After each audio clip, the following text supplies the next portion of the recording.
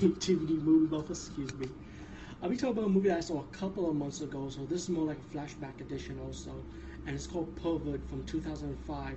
And this was a movie that my friend recommended me, by the way. So I decided, okay, you know what, I'm going to see since he rented it for me to check out.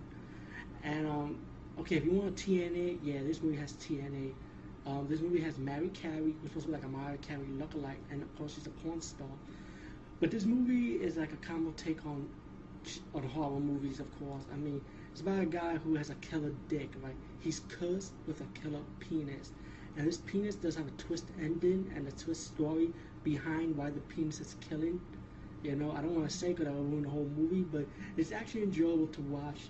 To watch a killer penis on a rampage, and there are some scenes that are very bloody, they're gory, and there's some scenes that are like that will make you say what the fuck. Besides the killer penis scene, but all in all, Pervert from 2005. Check it out. You can go to their website, order the DVD, or go to any other DVD outlet and buy it, or just rent it from Netflix or Blockbuster or whatever.